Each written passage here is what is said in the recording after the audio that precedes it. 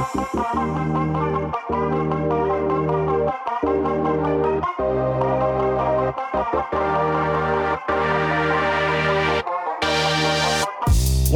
the 2019-2020 Indiana Hoosiers basketball season is officially underway. We are back in the podcast studio. I am Matt Cohen. Alongside me, Phil Steinmetz, beat reporter Caleb Kaufman, our columnist. And we have a guest on the podcast today.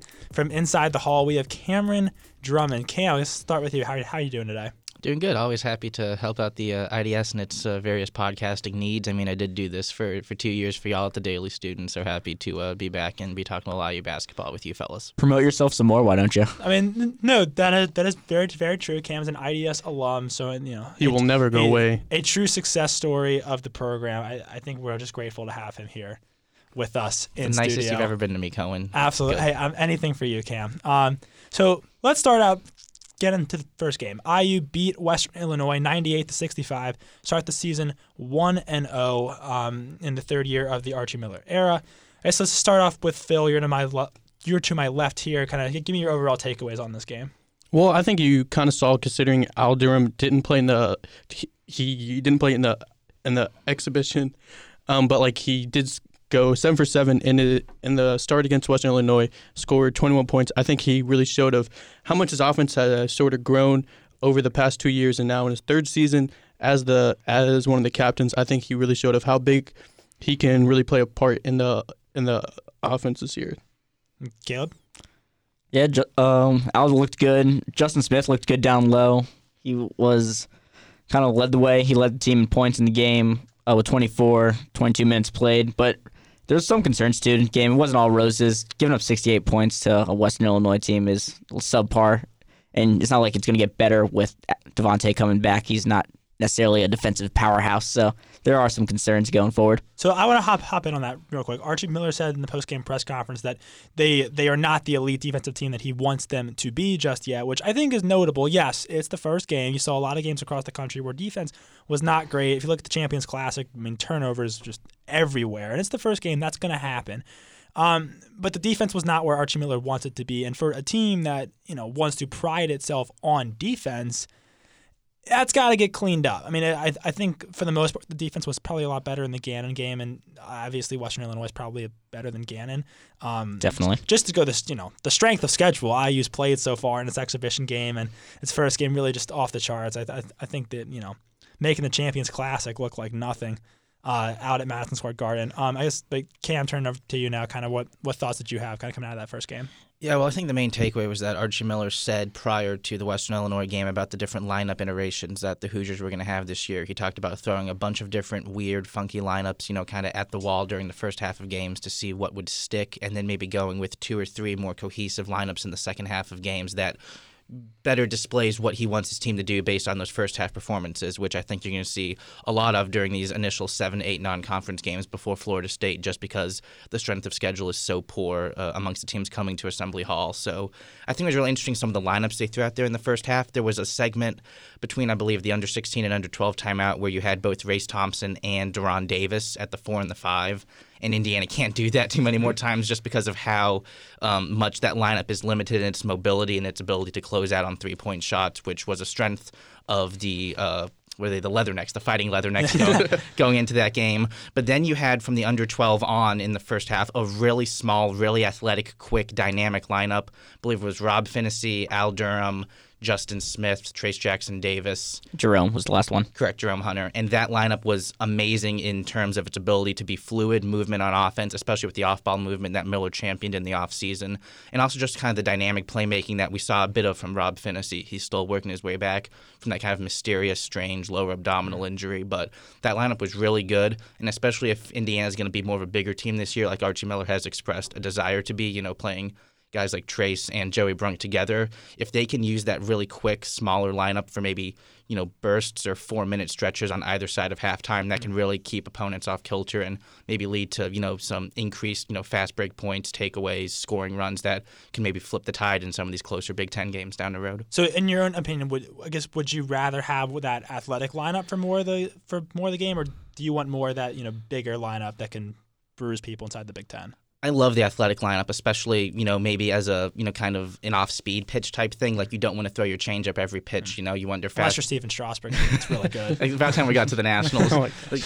You don't want that off-speed pitch every time because then it's going to, be ruddered ineffective. The brilliance in this kind of smaller, quicker lineup is the fact that you can throw it out there for a brief period of time. It can have success. Then you go back to what your bread and butter is, which was the bruising, bigger lineup when you have a guy like Brunk, Trace, maybe Jerome at the 3, Justin Smith, depending on how that shakes out. And I think Indiana's going to have to do that in Big Ten play just because for all the benefits that smaller lineup offers you from both a shooting and floor spacing standpoint, they're going to get run into the ground in the Big Ten when they're going up against some of the bigger bodies thrown out there by Ohio State, Illinois, even a Penn State with Lamar Stevens. So I would rather them focus on the bigger lineup, but you definitely need to incorporate the smaller lineup if it continues to have success come conference play. Thoughts from the panel? Yeah, I mostly agree. It's kind of a switch from what I said in our first podcast, where I was a big proponent of the go big and just try to wear teams down, especially maybe throw a Deron Davis, Joey Brunk lineup out there. Kim's face is giving me a little snarl right now as I say that. But I might convert back over to the small lineup. That was by far the best stretch they looked in that game. Justin Smith was able to force turnovers and then get out and run. Trace Jackson looked the part that people want him to be, and just opens up the floor, which IU's going to need. They need someone to break down defenses and get into the lane, and you can't really do that when you have Deron Davis just sitting there. Yeah, I also think IU's really fortunate with the way Justin Smith plays, considering he did show that he can really handle more of the 3 spot this year, considering he is a bigger player and he's probably IU's best defender. But then also in the smaller lineups, he can shift down to the 4 and even maybe play the 5 at times, which I don't think he'll play a lot of. Justin Smith's going to get eaten alive if he plays the 5 in a Big Ten game. Yes. I don't think there's much more to be added on that. Yes, he will. I think he'll still be a majority at the 3 this season, considering we still don't know how good Jerome Hunter and Demetrius Anderson are going to be. But at the same time, I think he could be a pretty good 4 as well. I think the thing with Smith too, as well, is that you saw in the first game is, he obviously was, super effective, tying a career high in points with, I believe, 24. But the shot selection was just so much better. You only had 1 or 2 instances of him, taking that step back mid range jumper or the 3-pointer that we saw way too much of last season. He really tried to limit the lower percentage shots, and granted, he did score a lot of his points just kind of on fast break, dunks, just gliding, by himself without any opponents around. But at the same time, you did see a willingness on his part to take shots closer to the basket, which if he's going to be making those at such a high percentage, and if Indiana's 3-point shooting does pan out a bit better, like without what Al Durham showed in that first game, then you take away those deeper shots, those low percentage shots, and Justin Smith all of a sudden becomes a really efficient offensive player, more than just a guy who can score points, but that offensive efficiency rating goes through the roof. Sorry. I was going to say, just building on that, I was impressed with, as Archie said, and then he talked about it after the game, his willingness to take his smaller, he was playing a lot of the 3, take him down low, and then he was making a lot of over-the-shoulder turnaround jumpers, from the elbow and a little bit in, which that's going to be IU's bread and butter. They're going to be a mid-range jumper to inside team, because Jerome Hunter, who's supposed to be a 3-point threat, has not really made a lot this season. Then they just don't really have anyone outside. Devontae Robb made 1, I believe, in the game. Yeah. And then Justin made 1 out of his 2. Al Durham was 3 for 3. And Al was 3 for 3, which is, I forgot. That's good, but still, you need more. So I think you both kind of touched on this, but Justin Smith has been a case, on a team filled with question marks. Justin Smith has been one of those year after year. After the end of his freshman year, he was a guy that a lot of people thought was going to turn the corner and be a star for this team. And that didn't happen in his sophomore season. He never took that next step. Is this game the beginning of him taking a next step to becoming the potential that people all saw in him? I'd pump the brakes. Maybe it was Western Illinois. It was an undersized team whose only true big was a 7-foot freshman. It's great that he scored 24 points, but you could also have said maybe the Louisville game last year was one of his breakout moments, or any one of the Michigan State game. Yeah, Michigan State game. Any one of the appearances he had in his freshman season when he scored double-digit points and kind of showed flashes of this. That's the problem with IU's non-conference schedule to start the season, is just whatever you can glean from these first 6 or 7 games is basically irrelevant until Florida State comes to town. A Florida State team that lost its opener at Pitt last night, actually.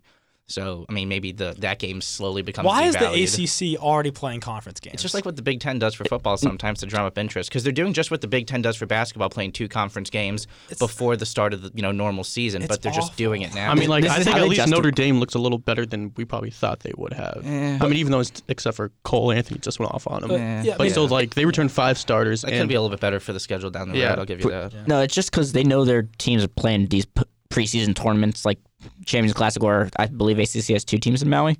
I don't know. But they expanded their schedule out, so they needed to fill in there. It's like, first week has spots, and it's gross. No one wants to see those games. I don't love it. It's just way too important games, way too early in the season. Exactly. yeah, Like, like, you know that's you going to guys all bite a lost. team in the butt going down the stretch where they're going to lose to double bye in the ACC tournament. Yeah. All right. Well, we are way off the rails here. I guess looking at that Western Illinois game too, as Cam mentioned, and he's correct in a very rare fashion, that there is not a lot you can take away from this game. As Western Illinois is the first game of the season, but when you look at these stats, look at these takeaways, what are some things that you look at from this game and think, that could be something that could be carried over for the rest of the season, whether that be positive or negative? I think probably just the confidence that Armaan Franklin has, especially in these intermediate games. I mean, like I've said a couple times now, those games are not going to be against good opponents, but Armaan Franklin is going to have to play a lot in them, whether it's Rob Finney still working his way back, Devontae Green really touch and go with the hamstring, and the fact that Franklin showed a really good competency to take over primary ball handling responsibilities against the Leathernecks, had 8 assists, no turnovers, was really willing to shoot the 3-point shot even if it didn't go in a lot of the time. He just, didn't have that hesitation that you maybe saw out of Demezy Anderson last year or even out of a Rob Finney to start the season.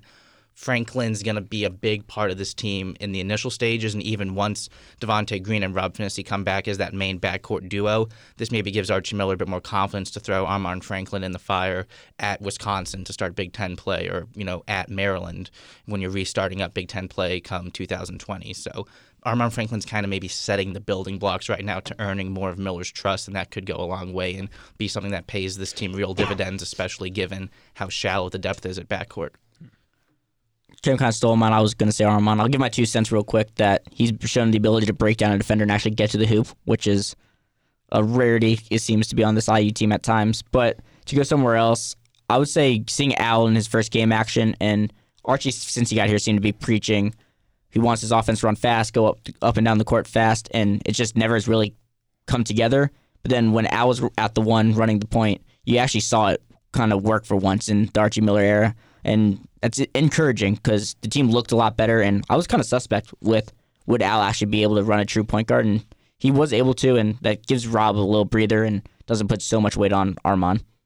Yeah, I mean, and I think kind of off that, kind of shifting in like a different direction, you see a guy like Trace Jackson Davis coming in. No one really knew of how good of a post defender he was, considering he is like a mobile big, and he can step out and take that jump shot. But like he's been really effective in the starting lineup for IU so far, considering against Western Illinois he did have 4 blocks. So he's been really impressive with that post defense, considering IU's been like really effective with their shot blocking so far this season. So I think if like that carries over, then he could really play a bigger part, especially on the defensive end, considering everybody already knows what he sort of brings on the other side of the ball. So the guard depth, I think, is a really interesting case from this game because you look at this and IU put up 98 points, played pretty well on offense without Devontae Green, and he's going to come back at some point. Hard to know when.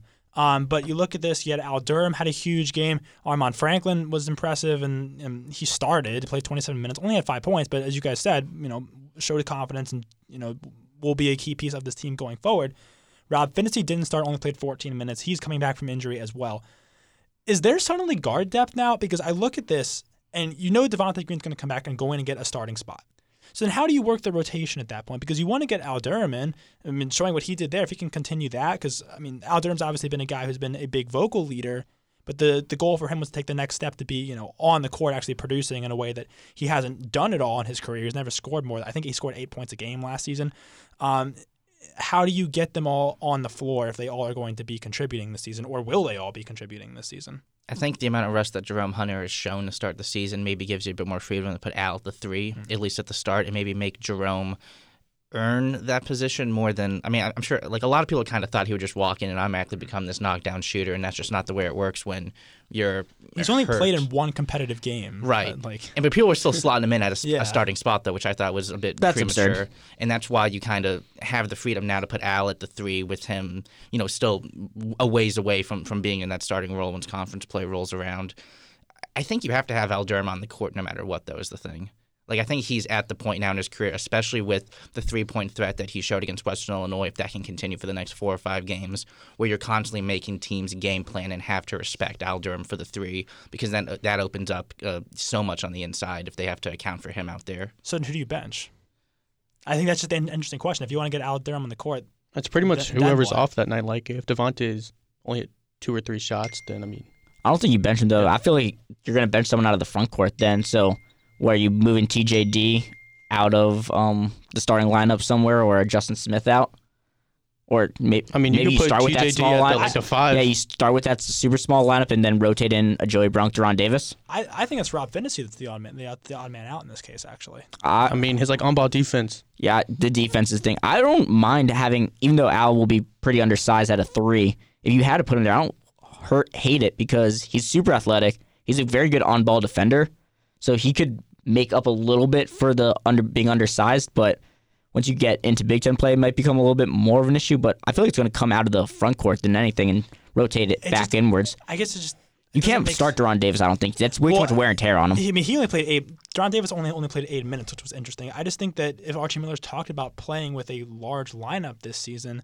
then you're going to lose one of the guards. I just don't see him playing a 3-guard lineup based on everything that he said. Right, I'd rather him play a 3-guard lineup, but he's not going to play a 3-guard lineup. Right, and that's why I think Rob Finney is the odd man out once Devontae Green comes back. If you want to start Al Durham, or at that point, then you start Finney over Al Durham, because I just don't see them starting more than 2 guards. And it's an interesting kind of revolving door you're going to have that it may depend on the night. I mean, this team's all been predicated in terms of everything we said in the lead up as, there's not going to be one guy as the leading scorer like every single night, one guy which you're feeding every single night. And if that's going to be the case for this team, then maybe you switch around the guard based on whoever has the hot hand that night, whoever had the hot hand, the week before, and just to give that guy the ball more.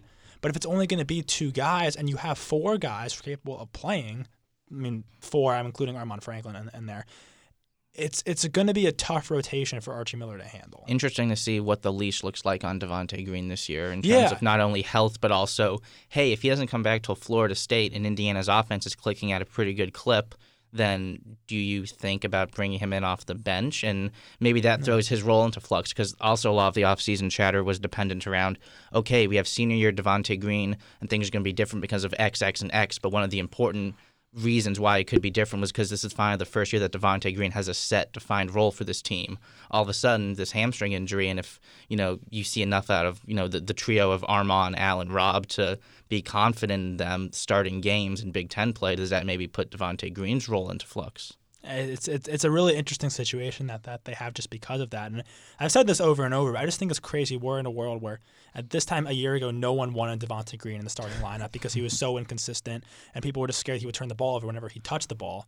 And here we are now. It's kind of a byproduct, though, of you look at the preseason roster for IU and you have to default to being like, yeah, we're going to be all in on Devontae because you're not going to be all in on really any of those other guards to lead an offense. And even though I've voiced my opinion multiple times, I still think it's asking a lot to have Devontae almost double his offensive production from last year. Yeah, I mean, and you're basically expecting that of him with everything that Archie Miller said in the lead up to the season as the most talented offensive player on the team. He averaged under 10 last year, I believe. Yeah, I believe it was 9.4. Right, like we all forget that he wasn't, until he came back from his suspension, he wasn't that great. It was 3 games in the NIT. Yeah.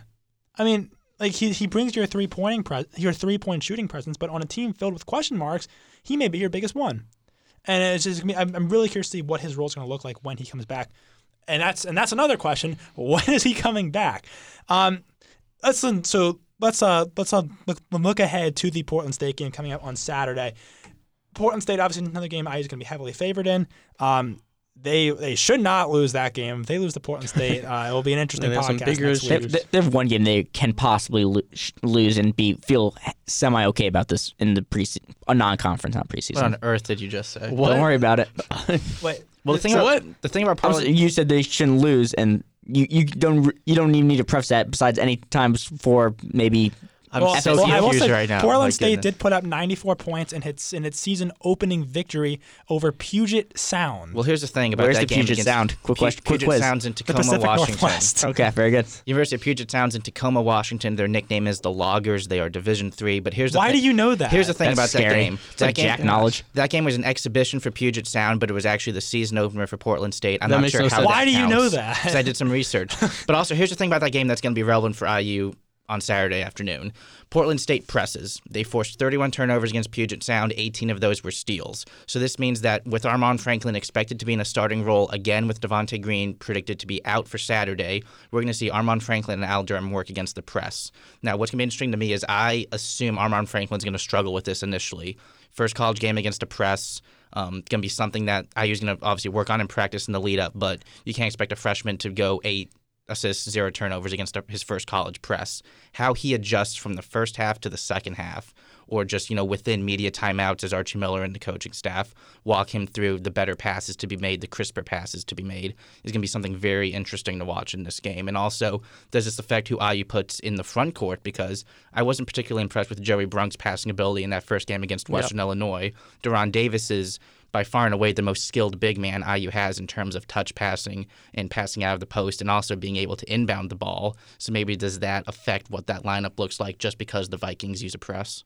I mean, I think you can also kind of see of how Trey Jackson Davis is capable of putting the ball on the floor as a bigger man. So I think he could really see like a lot more touches, considering he can also bring the ball up the court against this press, and he'll kind of sort of be leaned on more in that role. I do want to add just a stat onto what Cam said. I pulled up the box score from the Portland State Puget Sound game. Not only did Portland State force 18, have 18 steals, Puget Sound turned the ball over 31 times. I said that. You did say that? Yeah, Yes. that's Yeah, embarrassing. Okay, I was very well, confused let's at the point you emphasize were that. trying to get Puget at. Sound's not good. I mean, Let's they're- emphasize that. They're D3 school from 31 Tacoma, times. Washington. No, yes, it's Puget Sound. They're not great. IU is a lot better than Puget Sound, but Are we sure about 31 is that? a lot of turnovers. And if you're going to be getting that kind of press, I think Cam brings up a really good point there. It is going to really test those guards. And we just talked about, maybe you have this issue of what guard is the right guy because they're all going to be producing for you. Well, if they can't handle the press, maybe you answer that question. I think that's where Rob comes in. Rob is, in my opinion, the most common collected of the guards.